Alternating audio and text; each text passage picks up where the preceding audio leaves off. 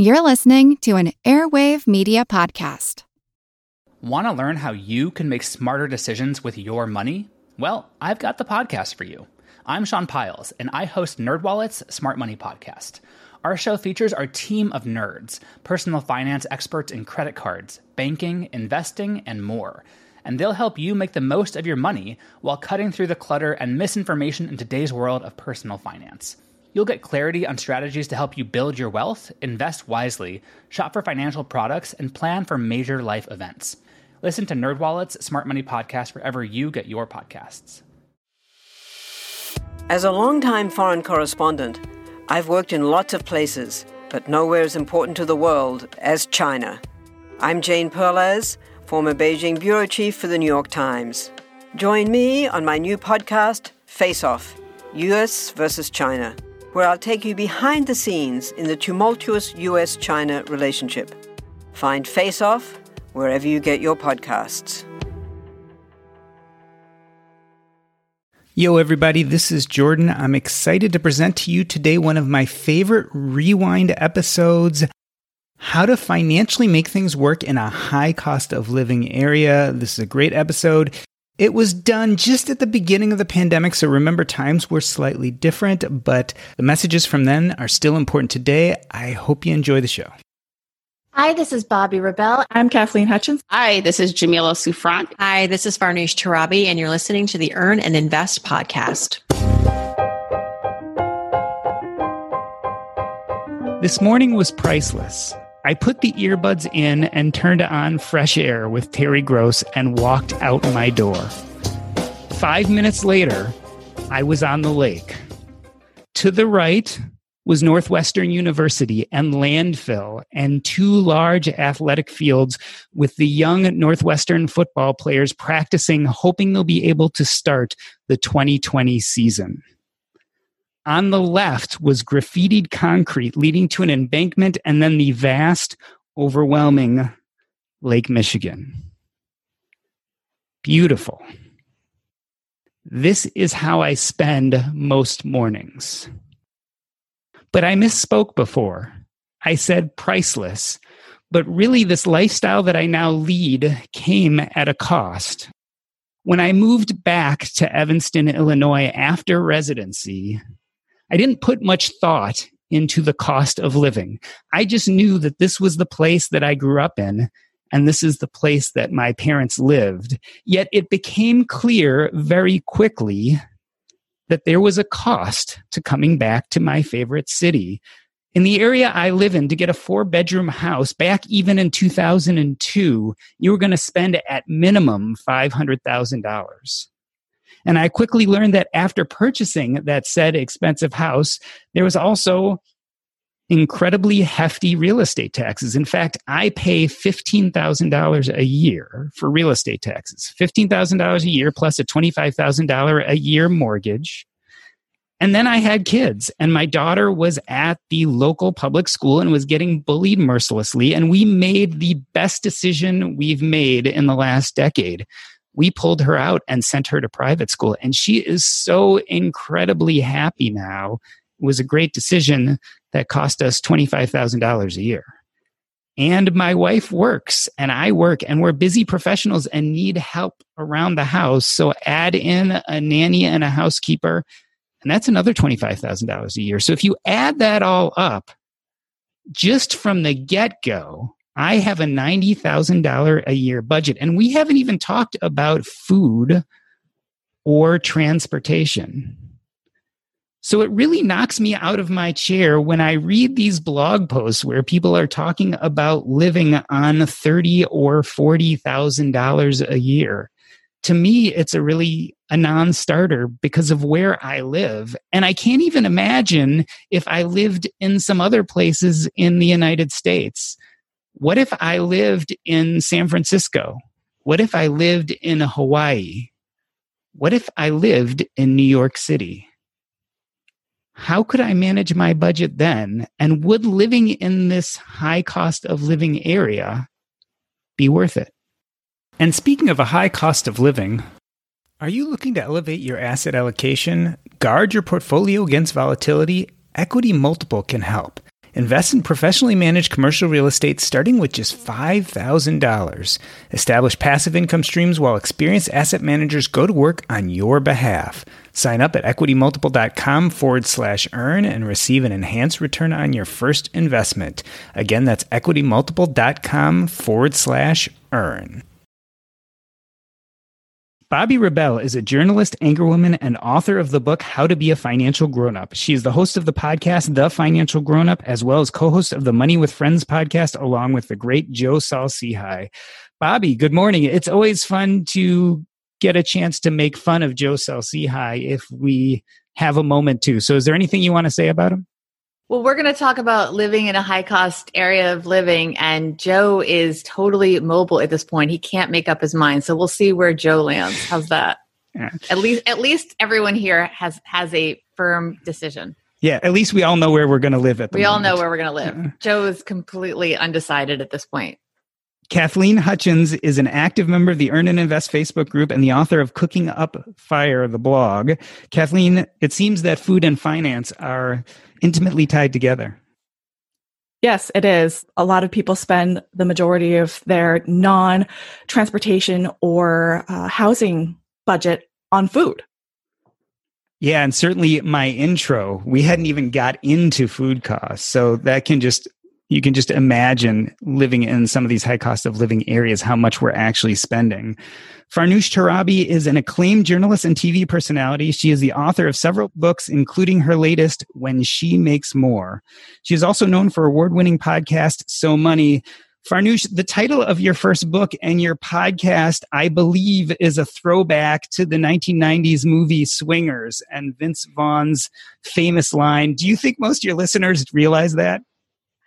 I am absolutely dating myself with these titles. I would like to think that that's a pretty common pop cultural reference, but as time goes by, it's becoming more and more of an antique of an expression. Yeah, there's nothing that lets you know how old you actually are than when your pop culture references are no longer relevant. So I think we still have a little bit of time on that one. I'm holding on to it as much as I can. Last but certainly not least, Jamila Souffrant left her corporate career to continue pursuing real estate, financial coaching, and her fantastic podcast, Journey to Launch. Jamila, welcome to the show. Thank you. Thank you for having me. I am excited to have all of you on, and today I'm going to get a little bit of help. I'm going to rely on my friends Carrie, Samantha, Charlotte, and Miranda for a few quotes. Yes, I'm referring to the turn of the century, dare I say turn of the century, TV show Sex and the City about 4 women coming of age in New York, which I might have watched the whole series through 2 times, maybe. So let's start with a quote from Carrie. Some people are settling down. Some people are settling. And some people refuse to settle for anything less than butterflies. Bobbi, tell us a little bit about why you came to New York City. Was it your career? It was my family. I wanted to be where my family was, and my parents were here. My siblings are in the area, and now my husband is from the area, and his parents and siblings are also in the area. So I worked backwards from family.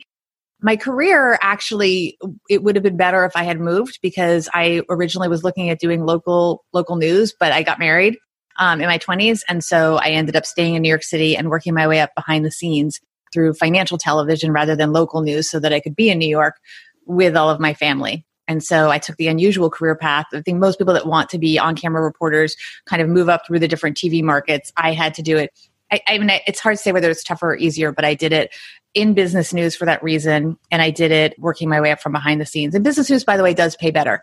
So that's of note, that if you do focus within your career, knowing that New York and the New York area was going to be more expensive, that was definitely a key part in focusing on business news. 2 points from that. One thing people don't realize is when they criticize you for moving to a high cost of living area, how important family truly is. That a lot of people make these decisions because that's where their family is. The other is that sometimes the best paying jobs are in cities, and cities are expensive.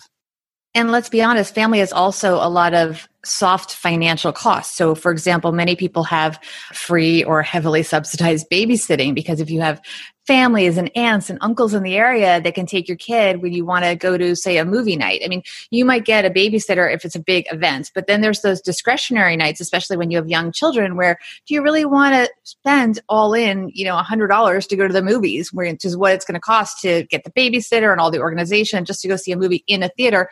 You're probably not going to do that. But if Uncle John will come over and hang out with, your baby, then it makes it a lot easier. So I think family is also a financial benefit, and people forget the value of that financially as well.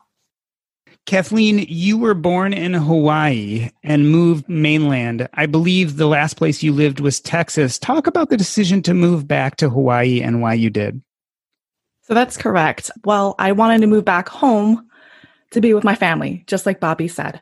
It's kind of a long story, but basically I have a coworker that he talked about retiring to Hawaii all the time. So he talked to me about it because he wanted desperately to move here. 3 years before he's retiring, he was found by the cleaning lady at his desk, slumped over. He had passed away. He didn't make it to retirement. So at that point, I'm looking and going, should I wait until I reach retirement age? What if I don't reach retirement age to go back home and to be with my family? I miss my grandmother's passing away because I didn't have enough vacation time to go back home. I went from DC to back and forth. So there is a lot of consideration, even though it was more expensive to live, obviously, in Hawaii than in Texas. The name of your blog is Cooking Up Fire. That refers to financial independence, retire early. Certainly, that's not the common theme for the FIRE movement to say, maybe I will leave early, go live in a high cost of living area, maybe put off retirement till later or when I'm not even as financially sound. That doesn't go with the normal dogma, does it? No, usually you're talking about people who go, geo arbitrage. I'm going to live in an expensive city where I can make a lot of money and stash away as much as I can, get a second job, do a side hustle, and then move somewhere cheaper as part of my strategy for being able to make my retirement funds, as it were, stretch further. Or, whatever they end up doing, instead of retiring, they end up doing a passion project, for example. In my case, honestly, I was planning on retiring and then moving, but there was just this opportunity at work that allowed me to work from home in Hawaii with a lot of extras added to it. We don't need to get into details. And the timing was just right. I just managed to catch the housing market right when it did a little tiny dip. And I wanted to have a baby. And like Bobbi said, I wanted to have somebody to be able to help watch my kids. My mom voluntold me. She was watching them. Farnoosh, let's talk a little bit about the immigrant story. You were born to Iranian parents, although I believe you were born and grew up in Worcester, Mass. I'm married to an Iranian woman, so I'm very familiar with kind of the Iranian immigration story.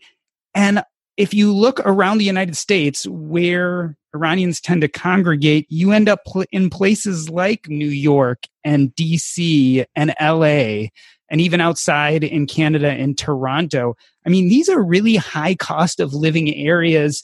Do you think there's a part of the immigrant story that pulls people to these big cities that happen to be high cost of living?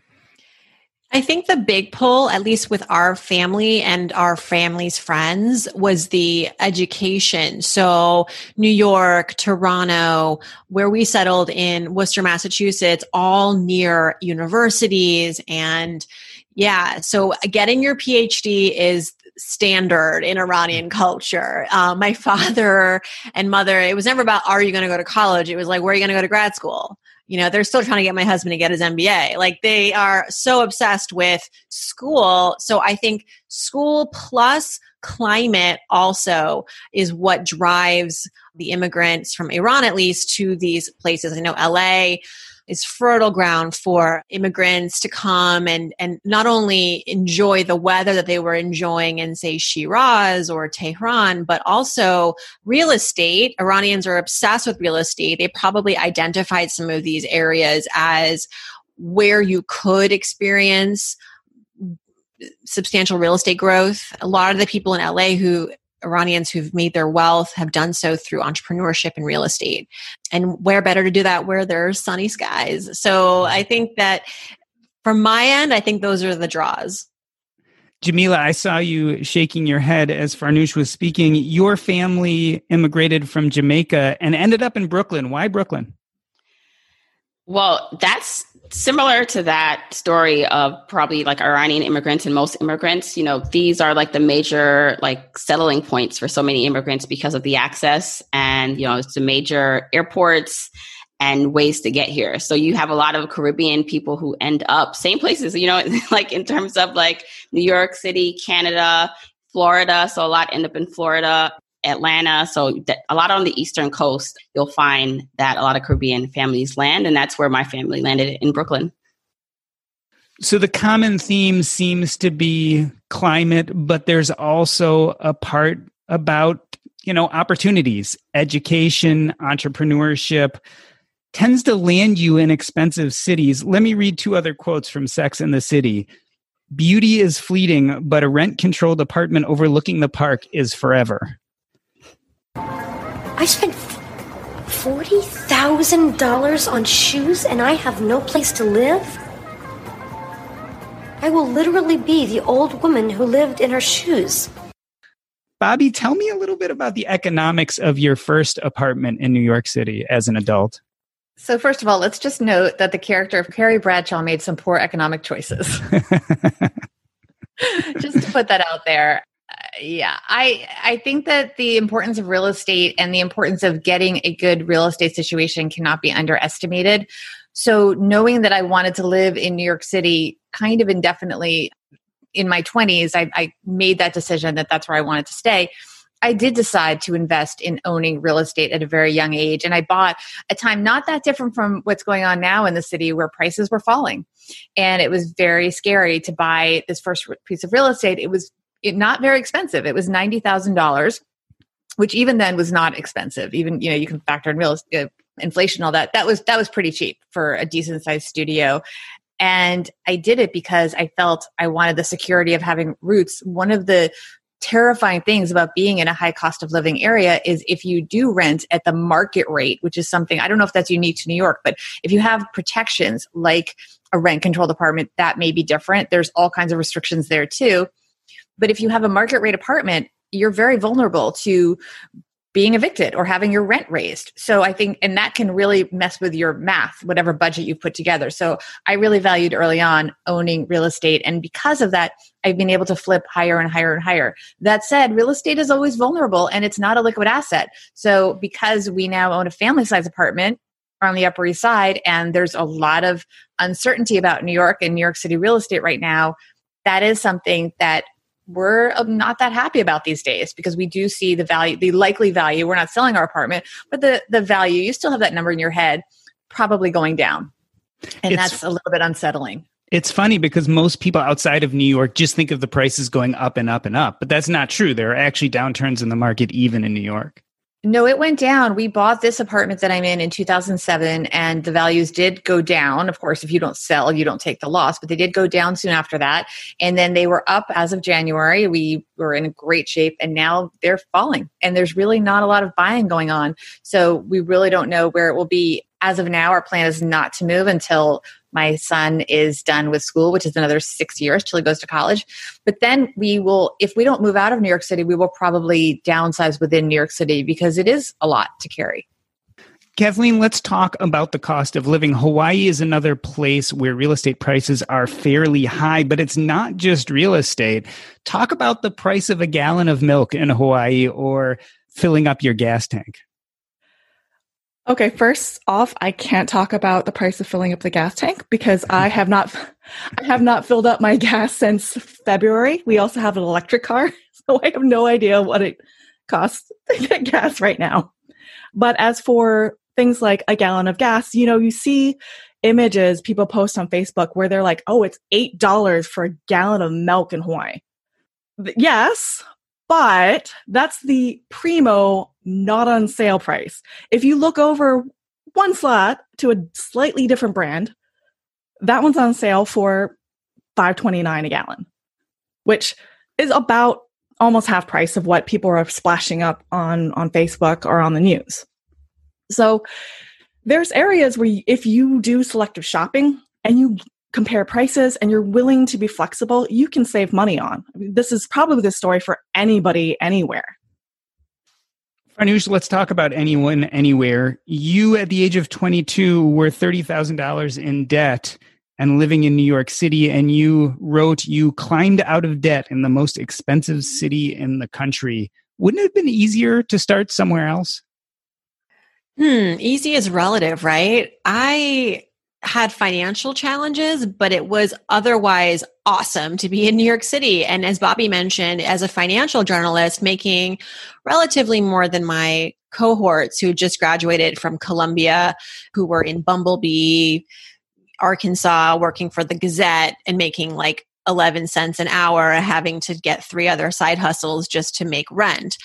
I realized I didn't want to be surfing the country, not knowing where I'd be living. I wanted to be in New York, even if it meant not being, say, on camera, the coveted broadcasting role. I was like, I'm happy. I just love the industry. I'll be a producer for the rest of my life, but I don't want to sacrifice lifestyle and proximity to my family, which, I was just a Greyhound bus ride away from Massachusetts at this point.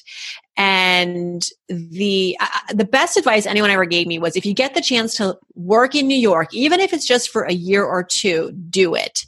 If you are career driven, because then you take that network, you take that sort of glamour of working in New York and you go to some other part of the country and it is perceived well, and you probably will be able to negotiate higher salary and start in that new market with a leg up and have that leverage. There is some sort of, there's a cachet to having worked in New York when you go to another market, perhaps similar to like having worked a couple years in London and then coming to New York City to try to find the international experience is sort of really valued a lot in the workplace. And so I knew what I was doing. I knew that I was behind the financial 8 ball, but also being in New York, again, access to having other job opportunities, those side hustles to try to pay down the debt and try to feel like I wasn't just constantly living paycheck to paycheck was, I think, more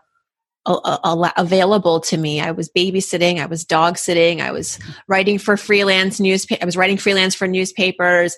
And ultimately at 26, I got a book deal. Would that have happened in another city? Maybe, but New York's also the publishing capital. So I like to think that New York granted me a lot of these opportunities that other cities and towns, maybe there would have been a delay. Jamila, does it get easier to live in a high cost of living area? You've written about living in the Dumbo area of Brooklyn, and I believe you had a place which you really enjoyed living in, and the idea crossed your mind that if you sold it, because you could make a lot of money on selling it, that you might not have enough to move into another place in the same area. Doesn't that feel wrong in a sense? I mean, almost like you're not making any headway? Yeah, it's interesting. So I was born in Jamaica, but I literally feel like, New York has been my home because I came here when I was about 2 years old. So there's an advantage to that. Like I've grown, this is all I've known is New York and specifically Brooklyn and this high cost of living area. So it's not much of a shock to me. It's not, like it's one of those things where everyone like comes and marvels to go to Times Square and travels from all over the world. But, growing across like just a skip away, it's really not that big a deal. So I think that obviously helps with us and our decision to stay in New York for the moment. I'm in Brooklyn because this is where our family is. We have 3 kids and family is really important, and support with having kids and being an entrepreneur now and, my husband being a teacher. But to talk a little bit about Dumbo, so similar to Bobbi, I was lucky enough to have the opportunity to buy something in Dumbo. So it stands for Down Under the Manhattan Bridge Overpass for people who are not in New York, before it was what it is today. So it was literally like nothing was really that developed. It was just like a kind of unknown area. And I was lucky enough to buy a studio apartment. It was the cheapest thing that was listed in the building. And I was like, okay, that one. And luckily by the time it closed, it had it had appreciated in value. And so I still own that today. And it's appreciated, obviously, since then. It's been over 10 years, I think, at this point. Yeah, definitely over 10 years since owning it. And yeah, like I've gotten offers for people to buy it. And I'm just like, one, it's also a personal decision for me to want to keep it. And also it just feels like, yeah, I could not, like, it's a studio apartment. Like we're a family of 5 now.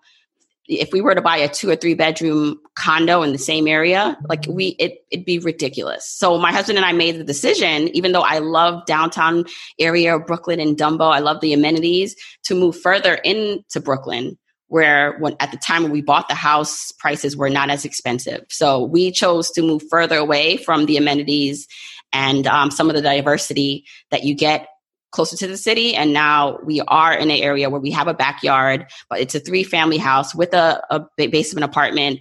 So we consciously made that choice, though, to say, okay, we want to stay in New York. We can't really afford to buy again in that area that we love.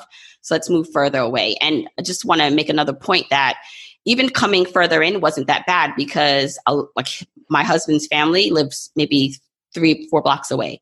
So we are also used to this area too. And so it wasn't like it was a huge change. It was just these are the decisions you make if you are going to stay somewhere like here. Where can I actually afford to buy? And you probably have to give up some amenities to do something like this. When you talked about possibly selling that loft, you said, and I quote, "I don't want to give up my small piece of the American pie." And I just find it interesting that this piece of real estate, this location, to you meant a lot about kind of living the American dream. Yeah, I mean, it's the best investment I've ever made in my life. I feel like that has changed for my family, like the trajectory of wealth. You know, it's also very personal because in that building, like in Dumbo, I don't see a lot of people who look like me that own, like Black women, Black people, like, you know, there are people there, but it's not the majority. And so, and then, you know, around the corner, it's public housing where that is the majority. You know, it's mostly minorities. And so I feel a real sense of pride being able to have done that. And it almost feels like it doesn't really matter how much someone offers me, unless what they offer me can afford me to buy, you know, a bigger apartment. That it's like, part of me feels like I have to do this for my people. Like we have to I have to keep a piece of the pie for my family, for people to see that it's possible to do something like this. Even though honestly, I always say this, like times are different. And so, you know, I think I had like all the stars aligned for me to be able to do that. I think it's a lot harder now for people to get started in New York. But it's not impossible. I still think there's glimmers of hope for people. And Farnoosh, it's notable that you made a similar move early in the year as the pandemic was heating up. You left the city and moved to the suburbs of New Jersey. Talk about that decision to leave.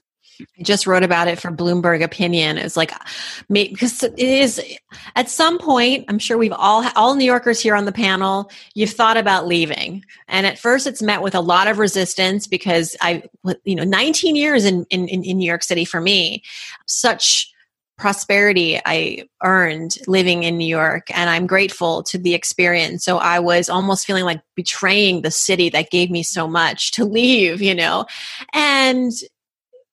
but at some point, especially I think when you have children and you start to run the numbers, but also start to think about what are your values. We don't have family in New York, so that was not even a consideration. We have actually more family now in Pennsylvania.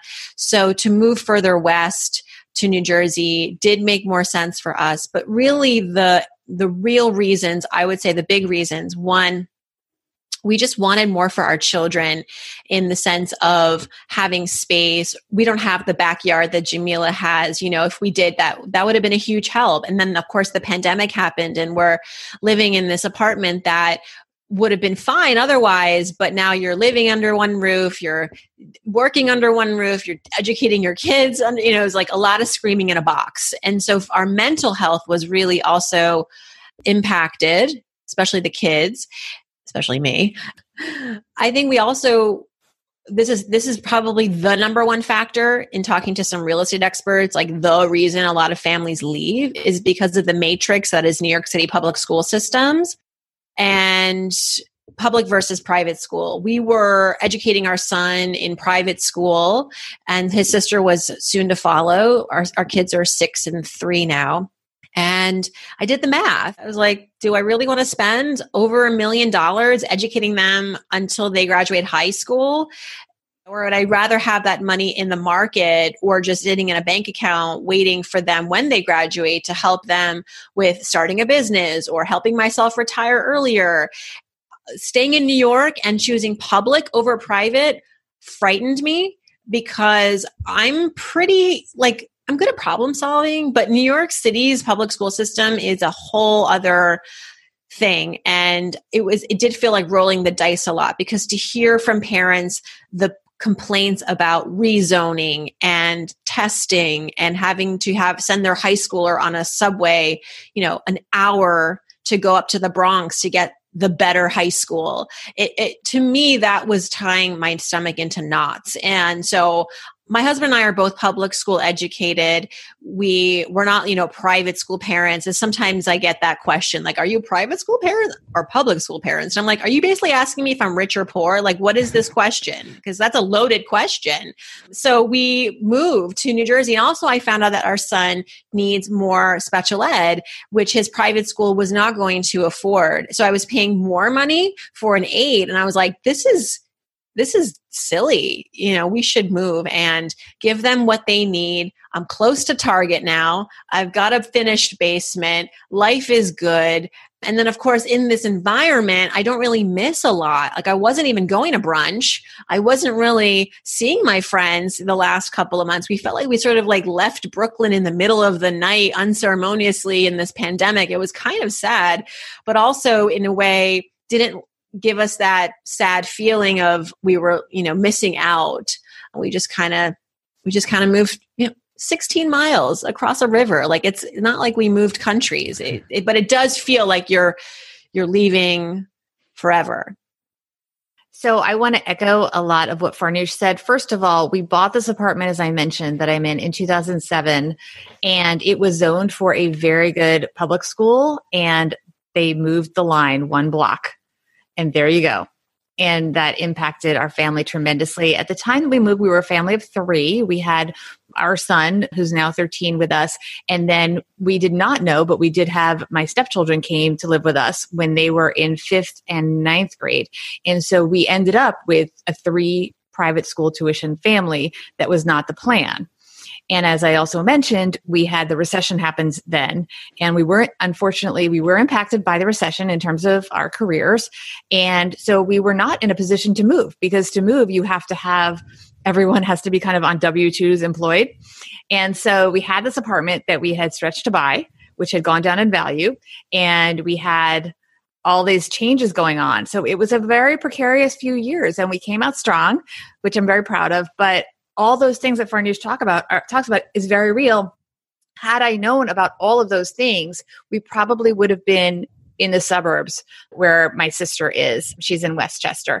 But we were really locked into New York City because we had made this decision to buy, which I don't regret, but I look back on and, with a different information pattern, we might have made different decisions. The kids had a wonderful experience in their private schools. They got into incredible colleges, have wonderful careers, are on track for great careers. It all worked out. But these are very real concerns. I mean, moving that line literally happened to me. And so it's very important to understand what you're getting into, even if a city like New York has some wonderful public schools. In the first half of the show, Farnoosh, Bobbi, Cathleen, and Jamila talked about growing up in expensive cities. After the break, we discuss how you know when it's time to leave. But first, over 30,000 investors across the U.S. are discovering a new way to build wealth. Equity Multiple brings you access to a diverse wealth generation ecosystem with cash-flowing real estate. Starting with just $5,000, you can allocate to professionally managed commercial real estate assets. Sign up in minutes, find investments that fit your strategy, and invest your desired amount through a streamlined, secured platform. Since 2015, Equity Multiple has delivered over $170 million in distributions to investors and 17.4% aggregate net return. Join the thousands of investors nationwide who are building stronger, more diversified portfolios through real estate investing. Sign up at equitymultiple.com/earn and receive an enhanced return on your first investments. All investments involve risk, and past performance is no guarantee of future results. Again, that is equitymultiple.com/earn. After all, seasons change. So do cities. People come into your life and people go. But it's comforting to know the ones you love are always in your heart. And if you're very lucky, a plane ride away. Kathleen, tell me, you moved from Texas back to Hawaii. Any regrets? Anything you miss about Texas, or was life any easier there? Well, the rent was certainly, you know what? Actually, no, it wasn't. I was just thinking the rent was cheaper at the time, but I just re-amortized my loan last year. So now my mandatory mortgage is actually lower than my rent was in Texas. I mean, Tex-Mex is really good, and I miss my friends in Texas. Is that too trite to say? Not at all. Jamila, you described your life in corporate America, which you since have left, but you would commute 3 to 4 hours a day. And eventually, I believe after having your third child, you decided that just wasn't an option anymore. You ever look at your life in a high cost of living area and think, if I had lived somewhere a little bit cheaper, I could have left corporate America years before this, and maybe life would have been easier. Maybe I would have become an entrepreneur sooner, and it would have pushed me even farther. Does that ever enter your mind? Yeah, so not really. So similar to Farnoosh, I feel that, the opportunities that I was afforded, the career trajectory that I had was because I was in New York.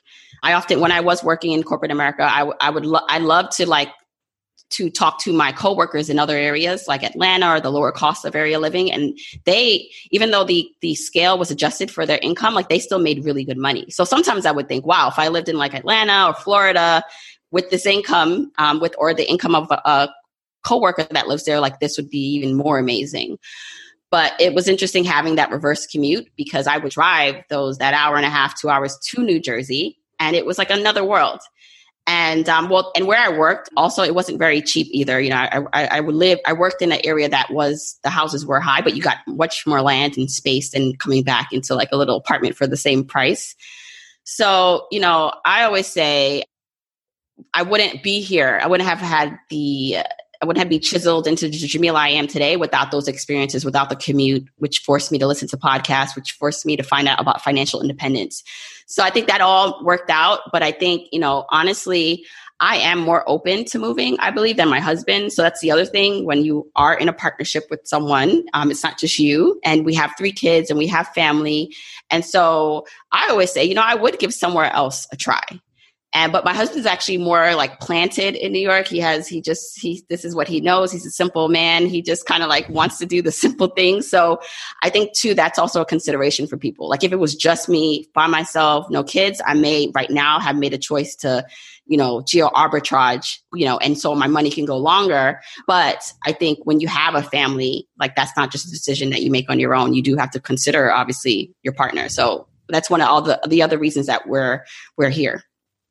Farnoosh, Monday morning quarterback for me a little bit. Should you guys have left earlier, or did you do it just right?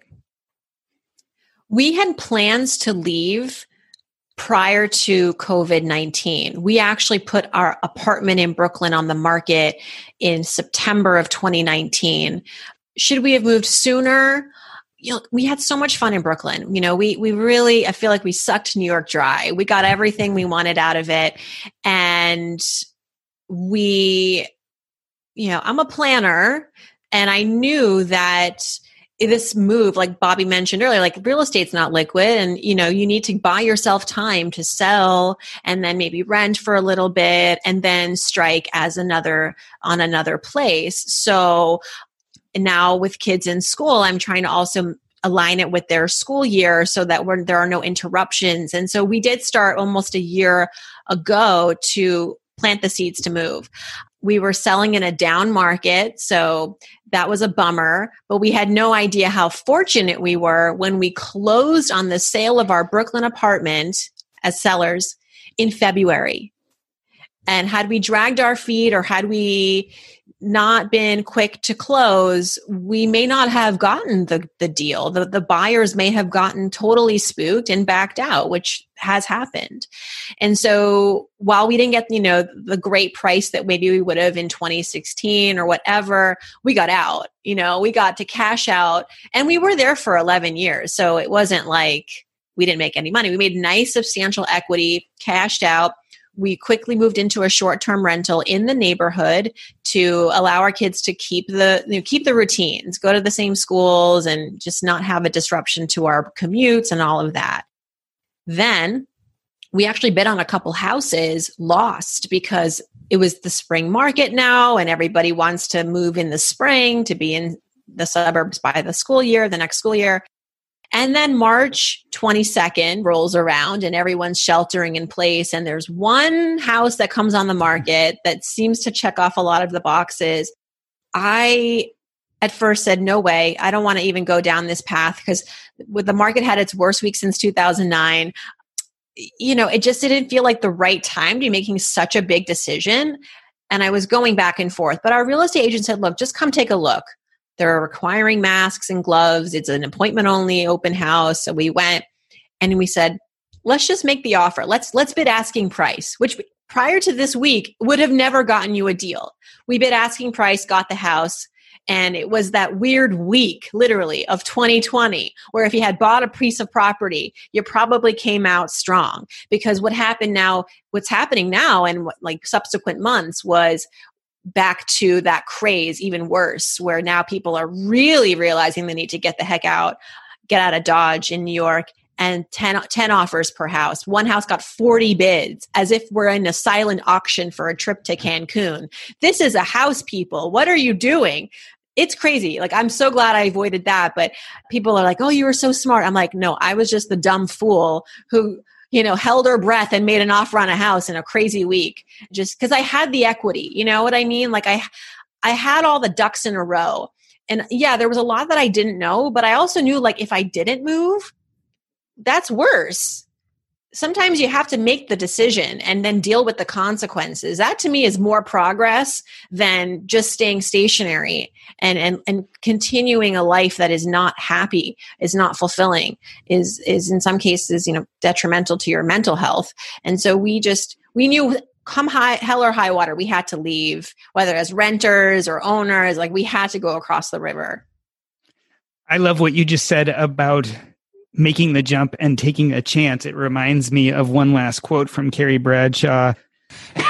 There's a moment in every relationship where romance gives way to reality. Bobbi, sum it up.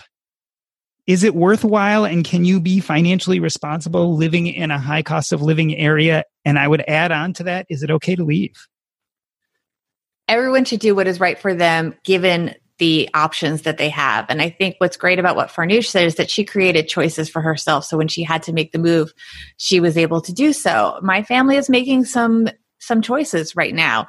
We spent a lot of this quarantine time at a family house, a larger family house, I should say, that was a multi-generational house we had mixed feelings being there, but it had been for sale for a year and a half. And because of the opportunity presented by this situation, we were able to sell it, but now we don't have that house. So we've made some other decisions. My stepson, who's now 20 years old and is in college in New York City, could very well just quote, it's not even commute. It's virtual school. Let's be honest. It's a little ridiculous. But we are going to have him move, as was originally planned, with his 2 college friends to an apartment. So it's off-campus housing, and school will probably be mostly remote. But we are going to do that because sanity, as Farnoosh mentioned. He needs to live as close a life to a college kid's life as we can give him, and the money is budgeted for that. So as he came home in March when they evacuated the NYU dorms and everyone had to get out. So he's been home for 6 months, not experiencing college as we would like him to. So we're going to have that. We're going to spend that money to get him to as close a college experience as possible. We're also likely to spend money for me to get to a workspace. I was using a workspace somewhat downtown that I really love, but because I don't want to go on the subways and I don't want to spend the time, because our 13-year-old is going to be doing virtual learning for now, there's a workspace that is a block and a half away that's not like a WeWork. It's more of a club, I would say, atmosphere, but I can work at it and do a lot of my writing there.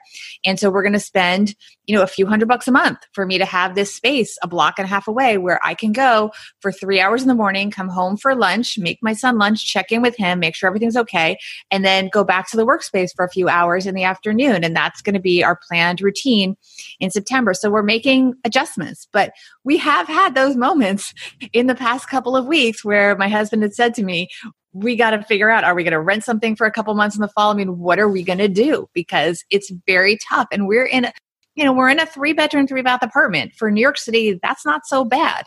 But we do have adult children that would not normally be living at home. My 23-year-old stepdaughter would normally be traveling for work a lot, or perhaps she'd be living with friends. She's home.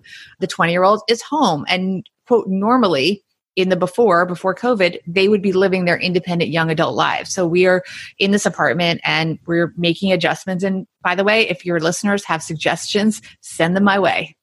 I was about to say, Cathleen, can you give us some tips and tricks? I mean, you've been making a go at it in a very expensive city, Hawaii. How do you make it financially reasonable? The honest answer is you earn a high income. But this month, I don't know if you know, I've been trying to live off of my husband's hypothetical income. He's actually laid off right now. So we're just living on our current income. So some of it is like, Bobbi, you've got your son's going to be staying with two other roommates. So you're already splitting the cost. Yeah, college classmates. Yeah. Yeah. So they're splitting the cost. I'm assuming you're not footing the bill for all of them. And the rent was very reasonable because of what's going on in New York City. So we got a very good. So you've got a good situation. deal. Yes. Right. So right now, before they even start going, this is what I did before I bought my house is I test ran the budget. So whatever the difference between what I was paying in rent and what would be the higher cost of what I need to spend, I started test running it now, taking it out of my income and just setting aside into my emergency fund. As for here, I mean, like you said, there's always some places you can find, I shouldn't say always, almost always places you can find good deals. The question is whether or not it's somewhere you're willing or feel safe to live. But there's other areas you can save in, cook at home, make low cost meals, prep your meals if you can, do your own laundry. I have a friend that dry cleans everything. Look at all of your costs and see what you can make more efficient. So Jamila, you do a lot of financial counseling. You have a 20-something getting out of college talking about wanting to move to New York or other high cost of living area. What do you tell them? Go for it? Don't go for it? Is it worthwhile? Is it not worthwhile? Well, I'm a dreamer and risk taker. So I at that age would go for it. And it depends on that kind of person's mindset and their trajectory and what they have planned. But, I think it's living in New York and making it, or in a high cost of living area, income, like Cathleen said, like that is like the basis. Like I think most of us here or who are making it and having progress, like not just staying stagnant with our finances in life, but like actually, buying homes and, investing and do all the things that we like doing. That's mostly because of our income. So it's like choosing the right career that has the right, kind of ladder to climb in salary is important. I also think that, from my experience too, like I have a lot of friends who don't earn a lot of money and they're still in New York. Some of them were lucky enough to have subsidized housing. So that's the other thing where it's just like, if you're not going to earn a lot of money, if you're not in a field that has that potential, then you have to find ways to save on your living expenses, mainly where the mortgage or rent, And so I think it's really important that anyone who's either planning to come here or is planning to stay here either gets real clear on how they can grow their income and, or, maybe they will be that person that only spends 30, 40,000. And in a high cost of living area like New York, the thing about it is there's a lot of expensive options, but you also have a lot of options that are not as expensive. So there are also a lot of cheap like food options. And because of the diversity where you can actually save in a lot of areas too. So you just have to know all those things, get tapped into communities like this podcast so that you can like start being aware and knowing like how to make these decisions for yourself. So it's clear from the conversation that if the question is, should you live in a high cost of living area? Certainly the answer is go for it. There are many ways to evolve and make it work and many opportunities to be had, but also this idea that when it's time to leave, it's okay to pick up and go when your life changes and it's appropriate for you to start a new adventure. I'd like to end this episode the way I end each episode by giving each guest a chance to tell us what's up next in their life and where we can find them. Farnoosh, what's going on in your life and where can listeners find you if they want to learn more? Well, I've been having a lot of fun with the podcast at somoneypodcast.com. I've been doing more on Instagram at Farnoosh Torabi, and check out my recent writing at nextadvisor.com and on Bloomberg. Thanks for having me. Bobbi, what's up next in your life and where can we find you? So first of all, thank you also for having me as well. And thank you, everyone. It's so nice to do a podcast with friends like this. I am hard at work on my 2 podcasts, Money with Friends and Financial Grown-Up. I'm also working on my next book, which is a parenting book called Raising Financial Grown-Ups. And it's aimed at older children and helping them get into the realistic world of managing their finances as young adults. And I am working, Farnoosh is coaching me a little bit. That's a little behind the scenes on my Instagram. So please follow me on Instagram at Bobbi Rebell and the number 1, Bobbi Rebell 1, and help me. Send me ideas because I'm working on it. I'm working on being the next Farnoosh Torabi of Instagram or learning tips from her. You know what I mean? She's great. Definitely follow Farnoosh and then also follow me and Jamila and Cathleen and you, G, everyone. Thank you. And Cathleen, what's going on in your life and where can people find you if they want to know more? Well, I'm actually winding down my blog. I've got another side project that I want to start ramping up. But if you want to find out more about me, you can go to my blog, cookingupfire.com, or you can find me on Doc G's Facebook group, the Earn Invest Facebook group. And Jamila, where can people find you and what's up next in your life? Yeah, so if you're listening to this podcast, you can find the Journey to Launch podcast. That's my podcast wherever you listen. So Apple Podcasts, Google Podcast, or go to journeytolaunch.com. I'm also active on social media. So I'm at Journey to Launch on Instagram, Twitter, and Facebook. I most hang out on Instagram. Follow me there. You know, I encourage everyone. And if you're on this journey to financial freedom and independence and you're on this journey, I call you a journeyer. So, you know, come join the tribe, become a journeyer. Let's connect. I love talking to journeyers. And I have to mention, Jamila is part of our cast of Money with Friends. So definitely, please, everyone, tune into all the Money with Friends episodes, especially the ones with Jamila. They're always among our most popular. So we're honored to have her as part of the Money with Friends family as well. Well, normally I would sign off here, but I can't help but torture you guys with a few more quotes that I found notable before we end the episode. I like my money right where I can see it, hanging in my closet. The fact is, sometimes it's hard to walk in a single woman's shoes.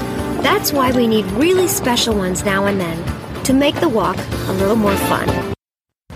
Maybe you have to let go of who you were to become who you will be.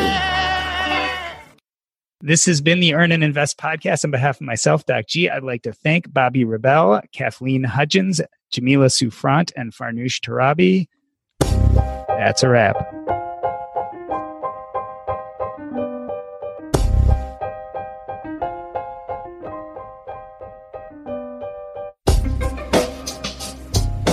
You know, what we do, honestly, for fun is we walk in the park, which is free. Yeah, you're right by Central when Park. Harry right? was younger, like, we didn't get into this, but like infinite free activities through the museums and the cultural resources. And I really that's that at the end. Like, there's so much I did with that kid for free. And that's what I was trying to get at too, with like the choices, even like, you know, food choices or places to eat. Like, you know, you can still get, I mean, the pizza's ridiculous. I remember it was $1.50. Now it's $2, but you can still eat for $2 here. Yeah, you know, I used to take him to a film class right in Dumbo, and we would just spend the day walking around, just doing stuff, and everything is free. Like, maybe you pay $1 for that carousel, maybe, I don't remember, but like, it's just beautiful. You can just, there's so much in New York that is literally free, or even like corporate sponsored. Right. And I think the other thing, I don't know if we didn't really touch upon it, but the part of it too, like in these bigger cities, they're more diverse. And so sometimes when you move to these smaller towns, less expensive, like from like someone like me, you know, of course I can like, you know, move somewhere there's minorities and it's like not as many people that look like me, but that's important to like me and raising my family and my kids. And so part of that too is just the diversity. You get more diversity in big cities. You care about your money. Of course you do. So why aren't you listening to SoFi Daily? This podcast will keep you updated on the latest news in the stock market and how it could impact your financial life. Stay on top of what's happening. Listen to SoFi Daily wherever you get your podcasts. That's SoFi Daily, wherever you get your podcasts. Tech moves fast, so keep pace with the Daily Crunch podcast from TechCrunch. With new episodes every day, this podcast will give you a quick overview on everything you need and should know about startups, new tech, regulations, and more. Listen to TechCrunch Daily Crunch now, wherever you get your podcasts. That's TechCrunch Daily Crunch, wherever you get your podcasts.